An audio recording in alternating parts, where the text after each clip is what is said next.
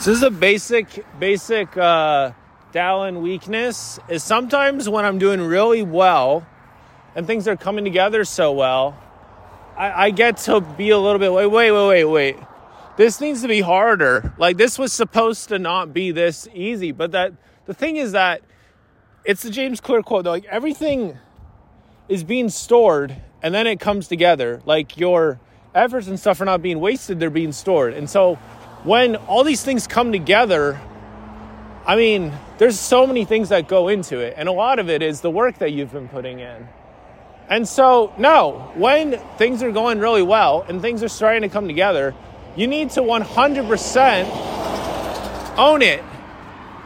You need to own it completely. You need to step into it. You need to rejoice in it, appreciate it, and just completely just rock it, you know? You know, now I've decided to go completely full time with my writing and stuff. It's like, okay, there's been some serious experiences. There's been some serious miracles.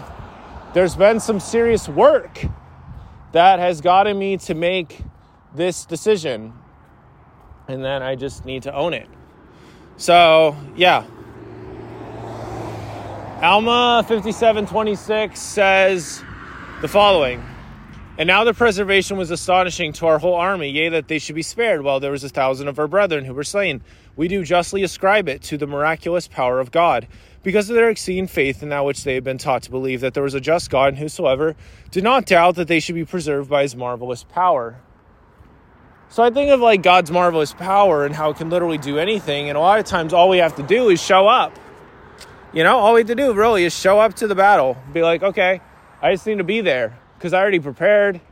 And even if I didn't prepare, it's like, put your trust in the Lord. His strength is going to be there for you. It's going to help you out. And yeah, just rejoice, learn, grow, build.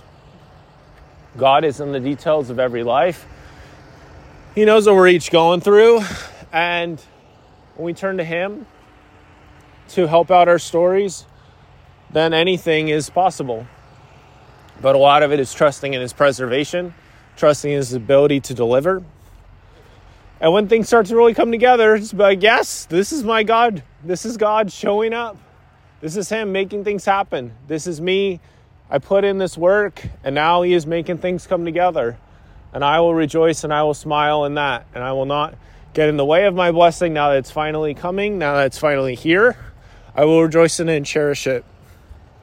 So that's just on my mind right now as things start to get more and more interesting and exciting with my writing and stuff. But yeah, I've been coughing a decent amount. So I think I'm probably just going to do some scripture reading and hanging out instead of going around and talking to people as much. Because I don't want to start coughing when I'm talking to somebody. But yeah, anyway, God is good. He knows what we need, and he's able to deliver. And that's facts for real. Continue to trust in him and don't doubt him. He's got you. He loves you. Remember to flex gold to pick up potatoes, shine for you today, tomorrow, and forever.